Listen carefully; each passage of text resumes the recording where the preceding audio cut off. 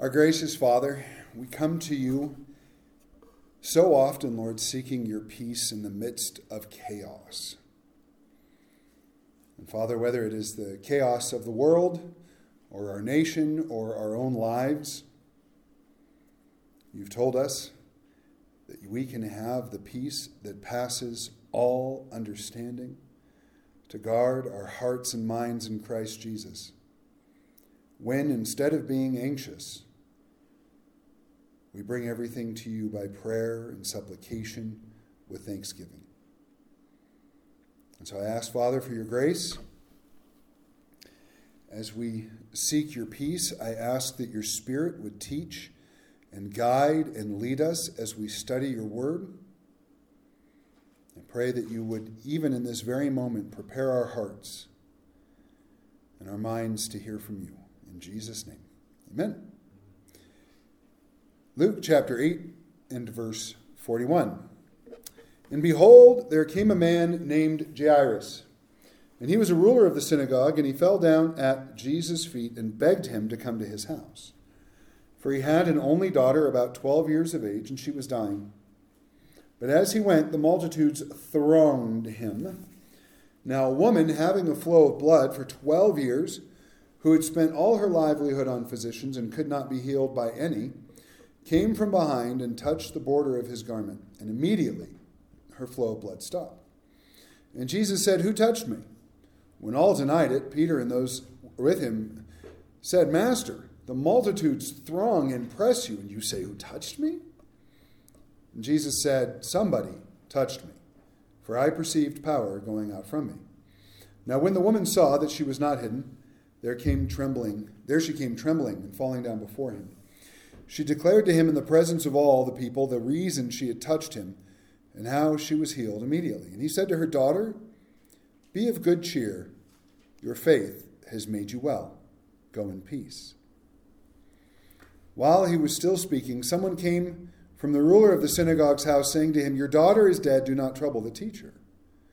But when Jesus heard it, he answered him, saying, "Do not be afraid. Only believe, and she will be made well." When he came into the house, he permitted no one to go in except Peter, James, and John, and the father and mother of the girl. Now all wept and mourned for her. But he said, "Do not weep. She is not dead, but sleeping." And they ridiculed him, knowing that she was dead. But he put them all outside, took her by the hand, and called, saying, "Little girl, arise." Then her spirit returned, and she arose immediately. And he commanded that she be given something to eat. And her parents were astonished, but he charged them to tell no one what had happened. So last week we studied Jesus casting the demons into the swine and saving a man from a horrible existence. This week we're looking at Jesus healing the woman with the issue or flow of blood and the raising of Jairus' daughter from the dead. Something that I want to notice, I think is worth our notice, is that Jairus' daughter was 12 years old, and the woman had suffered for 12 years. I don't believe that anything is in the Bible by accident, and that the girl was born the same year the woman began to suffer. And they both get their lives back in the same day. So I think that's significant. So I decided to have fun and look into various ways that the number 12 appears in biblical symbolism. The number 12 typically represents completeness, such as the 12 tribes of Israel, or it sometimes refers to government, again, like the 12 tribes of Israel or the 12 apostles, and is often related to the power and authority of God. So the number 12 shows up a bunch of times in the planning of the tabernacle and the temple and the execution of the priesthood. Not the killing of the priests, but the priests executing their duties as priests. I just want to be clear, a little clear there. And it shows up in other places, like Jesus was 12 when Mary and Joseph lost him, and he was in the temple. Other than the number 7, the number 12 is paramount to many of the descriptions we see in the book of Revelation. So why the number 12 here? And I just want to let you know I stopped there. There are a lot of other ways the number 12 shows up throughout Scripture. So why here? Now, it could be a picture of the coming of God's kingdom through Jesus' power and authority. It could be the number 12. It could just be the number 12. And God brought them together on the same day for some purpose we are unaware of. I don't want to read into Scripture. I don't want to pretend there's something involving the number 12 here that I don't know. But because I don't believe in accidents, it's there for a reason. We just may not know what it is this side of heaven. As we move into our study today, we are going to see two people with desperate faith. So let's go back to verse 41. And behold, there came a man named Jairus, and he was a ruler of the synagogue, and he fell down at Jesus' feet and begged him to come to his house. For he had an only daughter, about 12 years old, or 12 years of age, and she was dying. But as he went, the multitudes thronged him. Now a woman, having a flow of blood for 12 years, who had spent all her livelihood on physicians and could not be healed in any way, came from behind and touched the border of his garment, and immediately her flow of blood stopped. So a leader in a synagogue, kind of think of that as the administrator of the synagogue, right? The leader of the synagogue wasn't usually a Pharisee or a Sadducee, wasn't usually a rabbi per se, but they were the person that took care of all the business of the synagogue, right? They were the ones that counted the money, made the deposits. They were the ones that made sure everything was in order, so on and so forth. Organized stuff. But that meant he was an extremely important person and probably pretty well off. This was a position that would have paid fairly well. But he shows his desperation and that he falls at the feet of Jesus and begs. Have you ever begged? Wow. Sorry, I'm going through puberty again. Have you ever begged in prayer? I know I have. There have been times where I was so desperate that in my crying out to God, it was begging like. So when you were young and right, when you have little kids, you probably remember this. When your kid really, really wanted something that you were going to say no to, you did say no, and you were going to continue to say no. Please, no. Please, no. And why do we say no? Because, we know better. They're asking for something ridiculous or something that would be harmful to them or whatever the case. But that kind of begging, I've begged that way before God and my mom when I was young, or, a few years ago, whatever. But not only does he do this kind of begging, he does it publicly. That's great desperation. And so Jesus agrees to go with him. And as they go, the multitude thronged him. And this word it literally means that they choked him. So imagine I'm trying to get out that door and you all just get around me and you block the door so I can't move. That's the word throng here.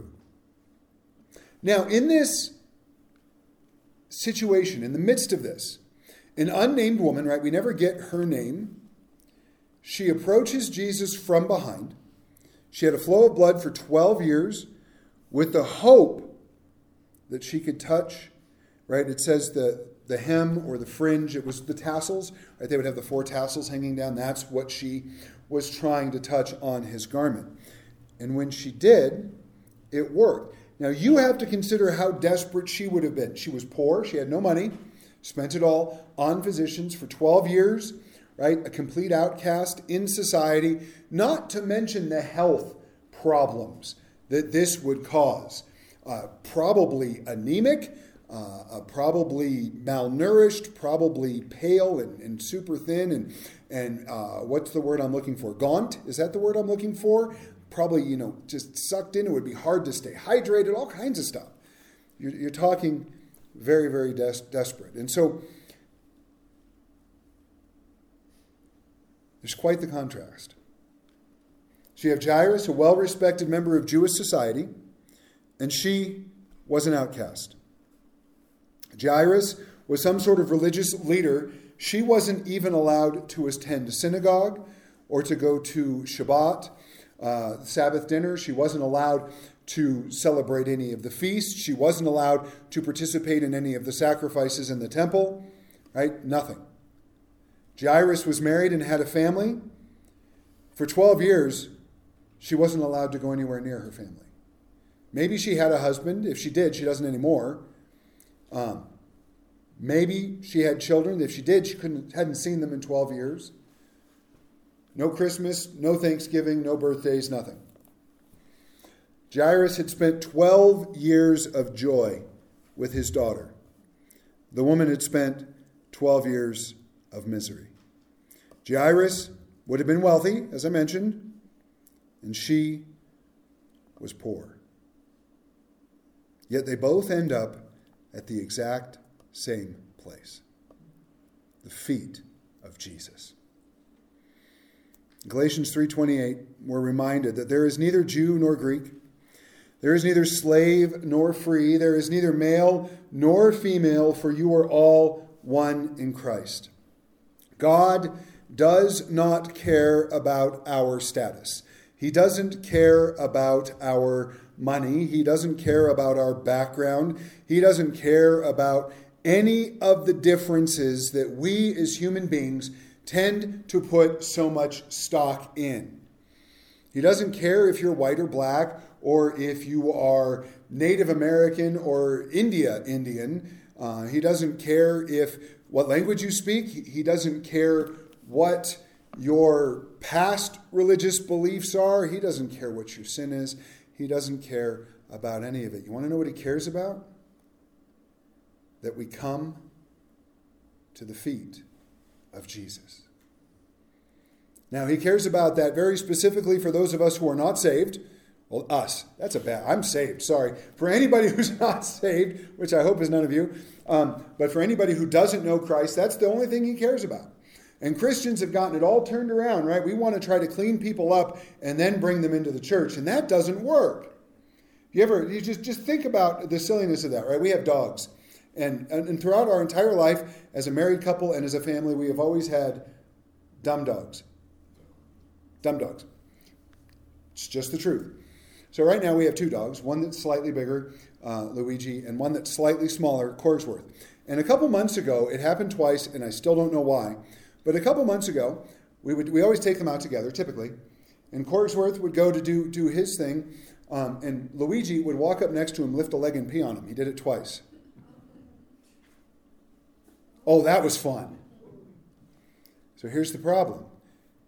You got to get the dog that's been urinated upon to the bathtub without making a mess in the house. Well, the problem with that is it doesn't work, because until we get him under soap and water, he's not going to be clean. So we wrapped him in a towel so nothing would drip. It was just, why do people have animals? She's laughing because she was there. Why do people have animals? Animals are kind of gross, except for cats. Cats are perfect. Cats, no, how dare you?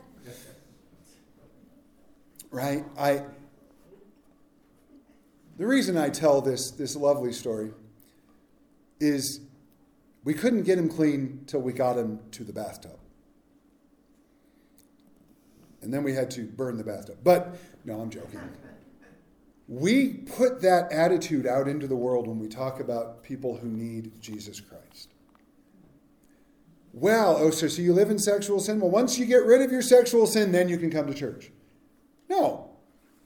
You have a problem with alcohol or drugs or something like that. You deal with that, then you can come to church. That's not what Jesus did. What did Jesus do? What did Jesus did? I'm sorry. I didn't mean to. Jesus said, come. And once you come, well, he'll deal with the cleaning of you. He will cleanse you from your sins by his blood. He will cleanse you of your past. He will cleanse you of your failures. He will even cleanse you of some of your successes if they were not good for you or the people around you. But that's why God invites us. It's all the way back in Isaiah chapter 1. He said, come, let us reason together. And though your sins be as scarlet. I will make them as white as snow. Because only he can do that. So when we're talking to friends, when we're talking to non-believers, when we're talking to the world in general, we have to get rid of this idea that you have to get cleaned up and then come to Jesus. No, come to Jesus, and then he will do the cleaning up. Now, for the rest of us, we have to, and we're doing the prayer practice, and for those of you who are involved in it, I hope it is a blessing. But one of the things we talked about in the lesson this morning, that if you're doing it, you'll get to watch this week, is that we have to come before God. What was the phrase? Pray what you got. Is that how that phrase was? Just pray what you got. Right? And so if you come before God and you're rejoicing, then pray what you got. Pray the joy. If you come before God and you're miserable and you hate life, or you hate your neighbor, or you hate somebody, or you're angry, or you're sad, or you're anxious or depressed, or whatever it is, just bring it. Don't try to hide it. Don't try to have some kind of performance. Just bring it. Jairus didn't come up to Jesus and say, "Oh, teacher, I am a leader of the synagogues of Israel. I have wealth and power. I can do this, that, and the other thing for you. Please, would you mind coming to my house and doing me a favor?" He didn't do that. He fell at his feet and he begged, because that's what was in him at the moment, was to fall at his feet and beg. The woman couldn't even go that far. All the woman had was this. She reached. No words, no scripture memorized, no proper prayer posture, though being on your knees at the feet of Jesus, I can imagine, is a really good prayer posture. But what did she have? No money, no status, nothing. And all she did was reach out to touch him. And what did he do? He healed her. And we're going to get to, "Daughter, your faith has made you well," in a moment, but that's it. So just bring it. If you got nothing, then lay it down before God. If you think you have everything, lay that down before God. Whatever you've got, that's how you pray. And that's how they sought him. Verse 45. Who touched me? I love this question. Verse 45, Jesus said, "Who touched me?" When all denied it, Peter and those with him said, "Master, the multitudes throng and press you, and you say, 'Who touched me?'" Jesus said, "Somebody touched me, for I perceived power going out from me." Now the woman saw that she was not hidden. She came trembling and falling down before him. She declared to him in the presence of all the people the reason she had touched him and how she was healed immediately. And he said to her, "Daughter, be of good cheer. Your faith has made you well. Go in peace." Now, there's part of me that thinks Jesus' question is not because he didn't actually know. I mean, we have to keep in mind he is God. He wanted her to confess. And not confess because what she had done was sinful or wrong, but he wanted her to make a public profession. But Jesus' question even drew the ire of Peter and the other. Like, what are you talking about? Who touched you? Look, there's people everywhere. If somebody's like getting in the water, how did I get wet? Look, there's people everywhere. Of course somebody touched you. And Jesus is like, nope, somebody specific touched me because power went out from me. When she knew that she had been exposed, she makes this profession of faith. So she told Jesus why she touched him. And you have to imagine the courage that would have taken. Because the people around her could have dragged her out of town and stoned her for making them all unclean. But Jesus didn't feel that way. He didn't feel like, oh yeah, I'm a rabbi and you touched me, now I'm unclean. He didn't care. He doesn't care if we're unclean when we come to him. Like I said, he's the one that does the cleaning. But this is huge for her. She was only allowed to be outside the city, away from everybody else. Now she crawled her way through a crowd filled with people, touching many of them. And she said, Lord, it was me, and this is why. And when this happened, She was professing her faith and testifying to what Jesus had done for her. So I thought about professions of faith for a moment. And I think we have really, there's a lot, but there's three that I pulled out or that I thought of or that the Lord put on my heart for today. First, we can make a profession of faith for salvation. In Romans 10, 9 through 13, if you confess with your mouth that Jesus is Lord and believe in your heart that God raised him from the dead, you will be saved. For with the heart one believes and is justified, and with the mouth one confesses and is saved. For the scripture says, everyone who believes in him will not be put to shame. For there is no distinction between Jew and Greek. For the same Lord is Lord of all, bestowing his riches on all who call on him. For everyone who calls on the name of the Lord will be saved. A profession of faith for salvation is simple. You believe in your heart, and you confess with your mouth that Jesus is Lord, and you're saved. I love how simple it is. I love how easy it is. I love that it has nothing to do with me. It has nothing to do with you. We don't take what we're reading about here and go, well, what I really need to do is I need to crawl through the crowds of people and put forth all this effort, and then when I reach out to Jesus, he'll save me. The only reason she ever got that close is because he allowed it. He knew what was going on. The only reason we ever come is because the Holy Spirit draws us. The only reason we believe is because God gives us a gift of faith. I am not saying we don't have to make a choice, because we do. It'd be kind of nice if we didn't, right? Well, I'm saved, and I don't even know how, right? No, we have to make the choice. The Holy Spirit convicts us. The gospel is presented to us. God, in that moment, is grabbing at our hearts, and we have to say yes. We have to respond. But it doesn't change that he's the one who saves us. Once we're saved, we can make a profession of faith for identity. Matthew 10, 32 through 33, Jesus said, everyone who acknowledges me before men, I will also acknowledge before my Father who is in heaven. But whoever denies me before men, I also will deny before my Father who is in heaven. That's one of those scriptures that my job would be so much easier if it wasn't there. Because that scripture speaks truth that we don't get to get around. Are you a follower of Christ? Do you acknowledge that before the world around you? Or do you ever try to hide it? Or try to dumb it down because you don't want someone to be offended or you don't want someone not to like you? Jesus said, if you do that, I'm going to deny you before my Father. Now, if you've done that and you've repented, then you're forgiven and you move forward with life. But there's going to be a lot of people that don't want to confess their faith because they're so concerned about how they'll be perceived. I saw this article the other day. Most of you probably know who Chris Pratt is. Anybody not know who Chris Pratt is? Wow, there's a lot of people who know who Chris Pratt is. Guardians of the Galaxy, Parks and Recreation, a bunch of other stuff. Chris Pratt, great actor. Christian, loves the Lord. I saw him do an acceptance speech at the MTV Movie Awards, 3-4 years ago. And basically he told everybody they needed to believe in Jesus.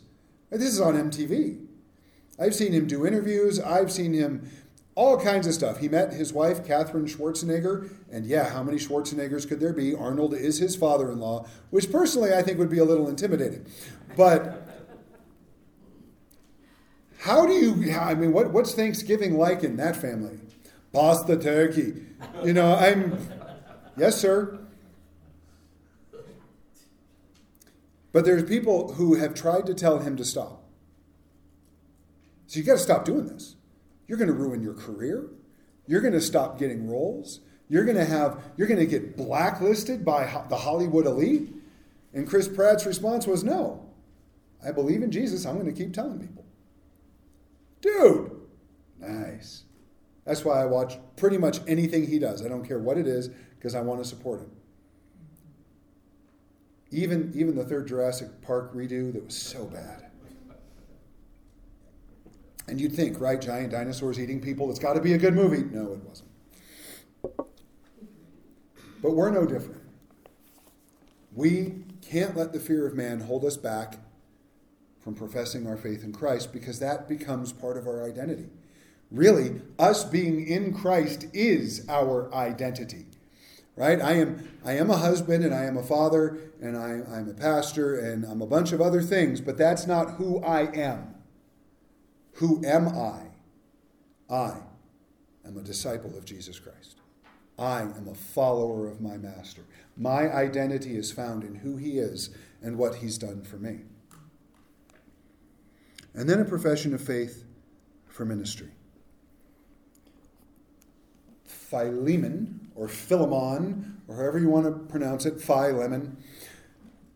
There's only one chapter, in verses 4 through 7. Paul writes, I thank my God always when I remember you in my prayers, because I hear of your love and of the faith that you have toward the Lord Jesus and for all the saints. And I pray that the sharing of your faith may become effective for the full knowledge of every good thing that is in us for the sake of Christ. For I have derived much joy and comfort from your love, my brother, because the hearts of the saints have been refreshed through you. Right? He heard of Philemon's faith, that he was sharing his faith, and it was being effective. Profession of faith for ministry. The last thing Jesus says to this woman, daughter, be of good cheer. Your faith has made you well. Go in peace. A couple of things to pay attention to. She had been ostracized. Now Jesus calls her daughter. You got to think about that for a moment.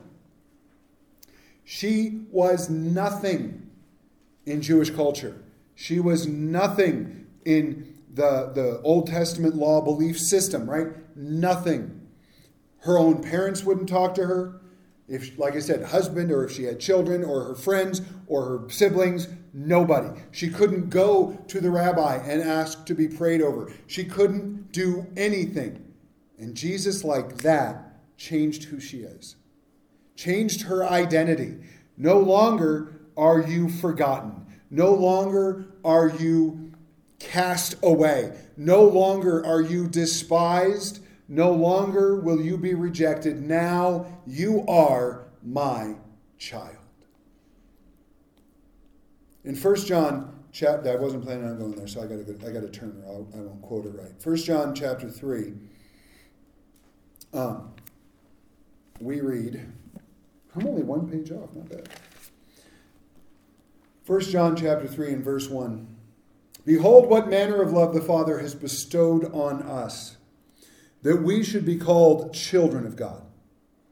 Therefore, the world does not know us, because it did not know him. Beloved, now we are children of God. And it has not yet been revealed what we shall be, but we know that when he is revealed, we shall be like him, for we shall see him as he is. And everyone who has this hope in him, purifies himself, just as he is pure. What manner of love has been bestowed upon us, that we should be called the children of God. And you know what? We don't know what's going to happen, but this is what we do know. That as his children, when he's revealed, we're going to see him like he is, and we're going to be like him. Can you imagine? I don't think we even scratch the surface of the immensity of that truth. Well, yes, I'm adopted into the family of God, a co-heir with Christ. I'm a child of God. I'm part of the family of God. It's so wonderful. Think about that. The God of all things, right? There's only one. The creator of all things. The God who, the Bible tells us, he holds the span, or the universe in the span of his hand. And best guess is it's 15 billion light years across. The vastness of our universe is beyond comprehension. And God can palm it like a basketball. And yet he knows every hair on your head.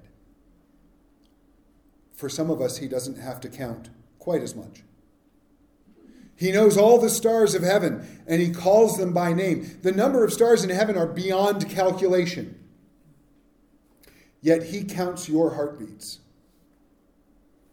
David said that the thoughts that God has of us, each of us, not us as human beings, but each of us, are more than the sands of the sea. And it would be enough, right? Much more than we could ever deserve to just be saved from his wrath. But it's not enough for his love.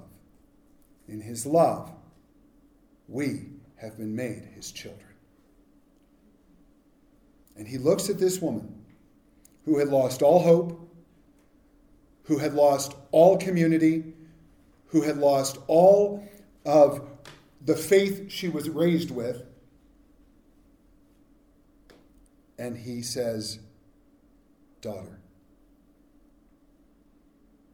That one word must have changed everything. He says, be of good cheer. Your faith has made you well.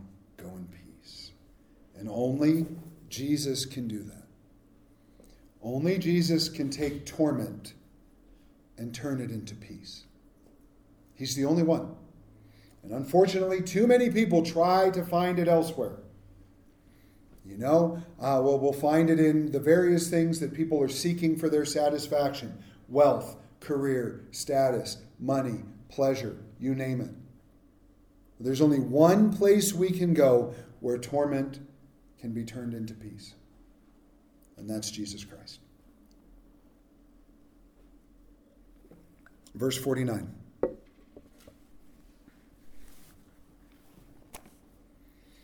While he was still speaking. This is in the middle of the sentence in verse 48. Someone came from the ruler of the synagogue's house saying to him, your daughter is dead. Do not trouble the teacher.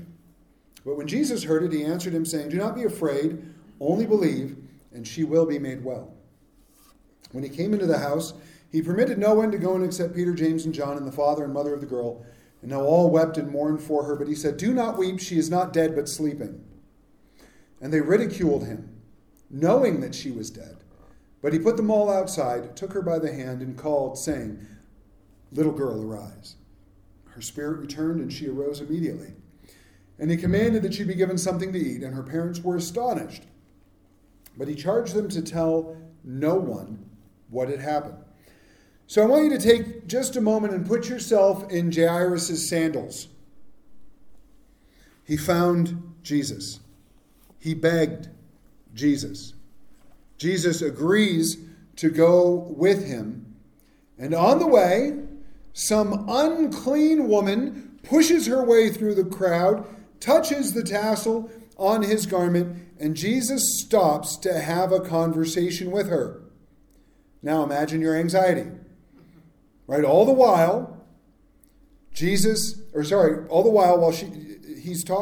talking to this woman, Jairus is likely thinking, why is Jesus standing here talking to this woman? Why aren't we moving forward? Why aren't we getting to my house? Doesn't he know my daughter is at home dying? Yes, I understand she's having a problem, but she's not dying.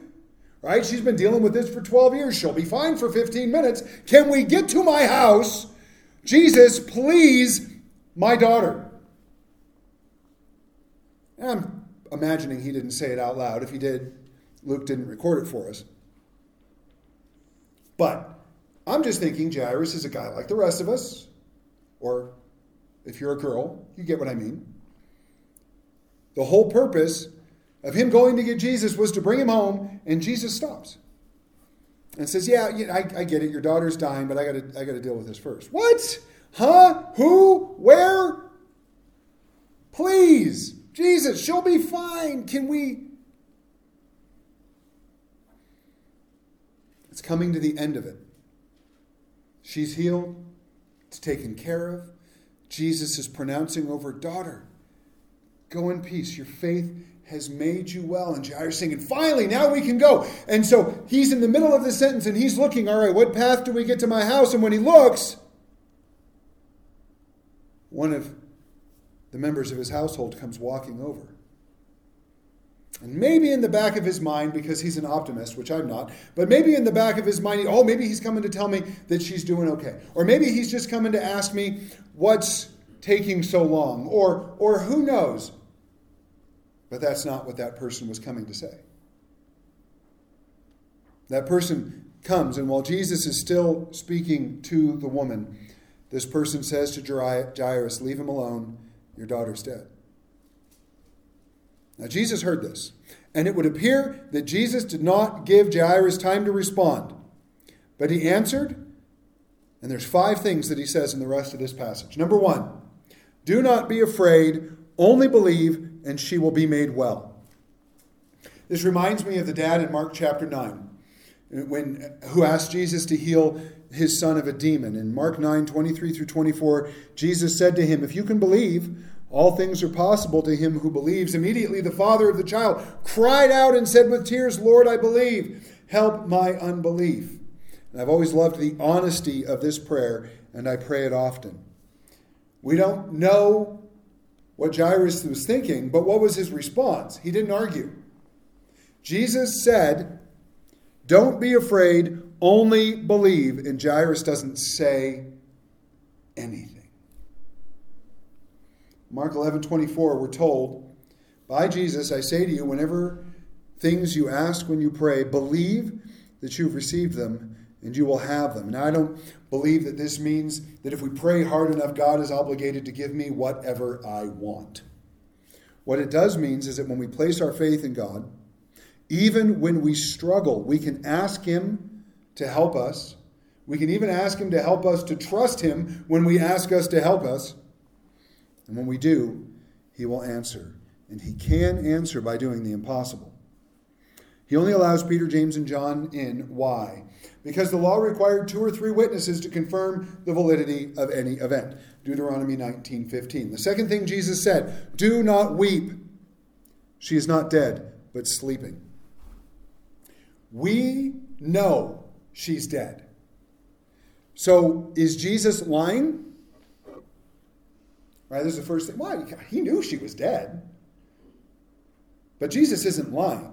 In Romans 4:17, while speaking of Abraham, who had not had children yet, we read this. God says to him, "I have made you the father of many nations in the presence of the God in whom he believed, who gives life to the dead and calls into existence the things that do not exist." So Jesus was not lying about whether or not the girl was alive or dead. He's calling into existence something that at that moment did not exist. At that moment, she was not alive, but Jesus was calling that life back into existence, and only God can do this. When we believe that God can do something that is impossible for everyone else, we will receive a similar response. They ridiculed him, literally laughed at him, and scorned him.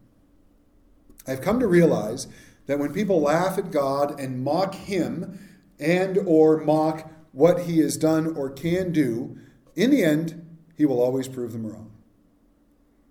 Romans 3:4, "Let God be true and every man a liar." But have you ever been mocked for believing God for something, and the people around you? I've even had it happen in church. Go, why would God's not going to do that? And sometimes, I don't know. I don't think I'm a lot like him. I think, he's put little bits of himself in all of us. And the moment somebody tells me I can't do something, what's the first thing I want to do? I want to prove them wrong. Every single time. And I kind of think that somebody, well, God can't do that. Really? Because that's all it takes. They ridiculed him, and Jesus knew better. Third thing he said, "Little girl, arise." I've always loved the recording of those 3 words in Mark's gospel, because in Mark 5:41, "Little girl, arise" is translated Talitha Kumi. I tried to convince my wife that we should name one of our daughters Talitha, because it means little girl. Like, how cute would that be? I was shot down. 1 Corinthians 15, 55 through 57 says, O death, where is your sting? O Hades, where is your victory? The sting of death is sin. The strength of sin is the law. But thanks be to God, who gives us the victory through our Lord Jesus Christ. All Jesus had to do was speak. This is the power of God. This is the power of God's word, who Jesus is. John 1, 1 through 5 tells us this is his authority and victory over death, which would be consummated on the cross, and with Jesus' resurrection. And my dear brothers and sisters, this same power lives in us. Romans 8, 9 through 11 says, You are not in the flesh, but in the Spirit, if indeed the Spirit of God dwells in you. And if anyone does not have the Spirit of Christ, he is not his. And if Christ is in you, the body is dead because of sin, but the Spirit is life because of righteousness. But if the Spirit of him who raised Jesus from the dead dwells in you, he who raised Christ from the dead will also give life to your mortal bodies through his Spirit who dwells in you. Now, he did not give us this power so that we could get our will done.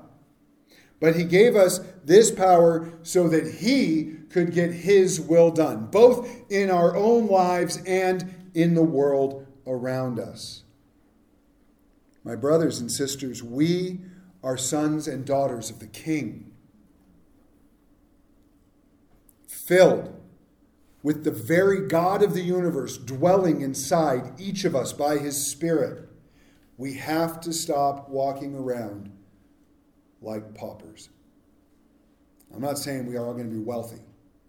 This has nothing to do with money. But we walk around thinking nothing but awful things about ourselves, and sometimes we should. Don't get me wrong, I know what goes on in my head. But day by day, we each need to get out of bed remembering one very simple thing. We are children of God, adopted into his family, made co-heirs with our Savior Jesus Christ, and filled with the Spirit that raised Jesus from the dead. It doesn't mean that you can wave your hand and knock people over. It doesn't mean you can wave your hand and make money appear out of nowhere. If any of you have that gift, let me know. I want a boat. No, I don't. I don't want a boat. But we have to stop acting like we're not that. We don't go out in our own pride and in our own confidence, but we can live our lives as children of the King. Fourth thing, he commands that she be given something to eat. And I know it may feel like a bit of a stretch, but I see here the fact that God cares for the whole person. In 1 Thessalonians 5:23, it says, Now may the God of peace himself sanctify you completely, and may your whole spirit, soul, and body be preserved blameless at the coming of our Lord Jesus Christ. Our spirit, our spiritual well-being, right, beginning with our salvation, our soul, our mental and emotional well-being, and our body, our physical well-being. Jesus had dealt with all three for the family by raising this child from the dead, right? He had dealt with their spiritual, emotional, and then her physical well-being, but it wasn't quite enough because he knew she was hungry. So he made sure that was taken care of as well. And I bring that up because we know, for those of us who have kids, that it's easy to want to make sure that every little thing in their life is okay. Want to make sure that they have the clothes they need, or the food they need, or the care they need, or whatever it might be. God is no different with us. Going back to that whole honesty thing and praying with what's in us that we talked about earlier, we have to get out of our head that God only wants to hear about the big stuff. I'm going to definitely pray about this because I have a family member who's been diagnosed with cancer, right? That's big. That's worth praying about. But, the day-to-day stuff, or this little tiff I'm having over here, or this bill that I'm struggling to pay, God doesn't really care about that. Yes, he does. Right here, God cared about getting this child a cupcake. All right, I know that's not in the Bible. It doesn't say cupcake. But come on, you're raised from the dead. I think a cupcake is the appropriate snack. With a candle, yes, like a birthday, isn't it? But God cares about the little things, so we can bring it all to him. The fifth thing Jesus said is that he charged them to... Is it wrong? To tell no one what had happened. I'm trying to think of a way I could make that stick. I just spelled it wrong. He told people to tell no one what had happened. Usually I catch that stuff. Anyways, her parents were astonished, astounded, and amazed, which why wouldn't he be or they be, right? Their daughter was dead. Now she's not. That's a big deal. But why didn't he want this spread? And we see him say this multiple times, and it's simply because his hour had not yet come. John 2:4, John 7:30, right? It wasn't time yet for everybody to know. A lot of people knew. And did anybody, when he said, don't tell anybody about what happened, did anybody listen? No. But he was trying to keep a few things under wraps just because it wasn't quite time yet. This is the second resurrection we've seen in the book of Luke. First was the widow of Nain, her son back in Luke 11, and now this one. I do think it's interesting, though. We're given the opposite charge, aren't we? Jesus said, all right, don't tell anybody. What did he tell us? Go tell everybody. Let's close. Two people here filled with desperate faith. A man whose child lay at death's door, and a woman who was ostracized, alone, and suffering for 12 years. Yet there is only one solution to whom both could come. And that, of course, is Jesus. So maybe today you're seeking a healing. Maybe it's physical, maybe it's spiritual, maybe it's emotional. Maybe it's a response. You're seeking God for a response to some huge prayer request or a small prayer request.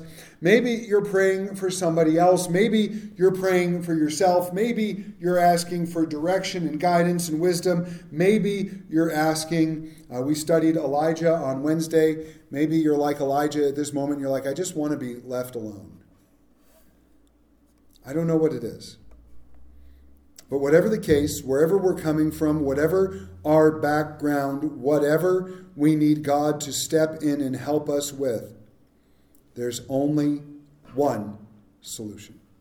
Now, it may not happen in our timing, which I think we get to learn from Jairus. Right? Because if it happened in Jairus' timing, Jesus would have sent the crowd array and ran to the house. Right? It might not happen in our timing. And it might not happen our way. Right? What did the woman want? She wanted to touch his garment and go away. She didn't want to talk in front of the crowd. She didn't want to be called out on what had happened. She didn't want to be noticed. So maybe it doesn't happen in our timing, and maybe it doesn't happen in our way, but we can trust that God is at work. And if we don't understand it, or we don't like it, or even if we are hoping for a different outcome than what we actually get, His love and grace for us does not change. And it's in the times when we struggle like that, when we don't understand, or we don't like it, or we want something different, or whatever it might be. It's in those times we can cry out, Father, I believe, help my unbelief. And I can promise you that He will. And not because I'm smart, but because the Bible says so. So 2 questions I'm going to close with, and we're done. First one, and I ask it every week, and I will continue to ask it every week, have you come to know Jesus as Savior? For anybody here, listening to the recording later, go to our website. Let us know if you need any help with this, because the same power that raised Jesus from the dead could be at work in your life if you would surrender to Him. Number 2. What work are you desperate for God to do in your life? It's a good question.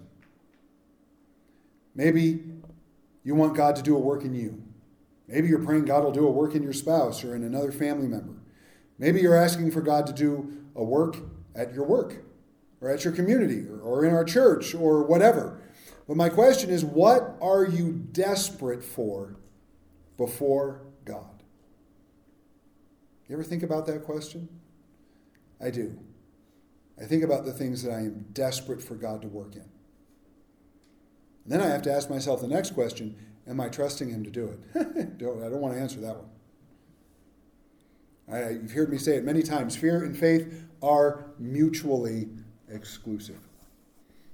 And when we're afraid, and I don't say this to point fingers or to judge, because I do it too, but what we're afraid of is usually very indicative of where we are failing to trust God.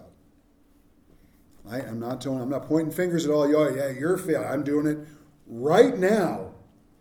Okay, maybe not at this exact moment, but it'll happen before the day's over, I promise. But we can bring that to him. We can even bring our lack of faith to him, and he'll answer. Isn't that great? We have a pretty awesome God. Let's pray. Thank you, Father, that we can bring anything and everything to you. Whether it's big or it's little. And we can trust, because your word has told us so, that you are at work. We can be confident of this very thing, that you who have begun a good work in us will complete it unto the day of Christ Jesus. And Lord, so I pray for myself and for my brothers and sisters and anybody who's listening, that whatever it is we are desperate for you to do in our lives, God, please do it. Do the things that only you can do, so that only you get glory. In Jesus' name, amen.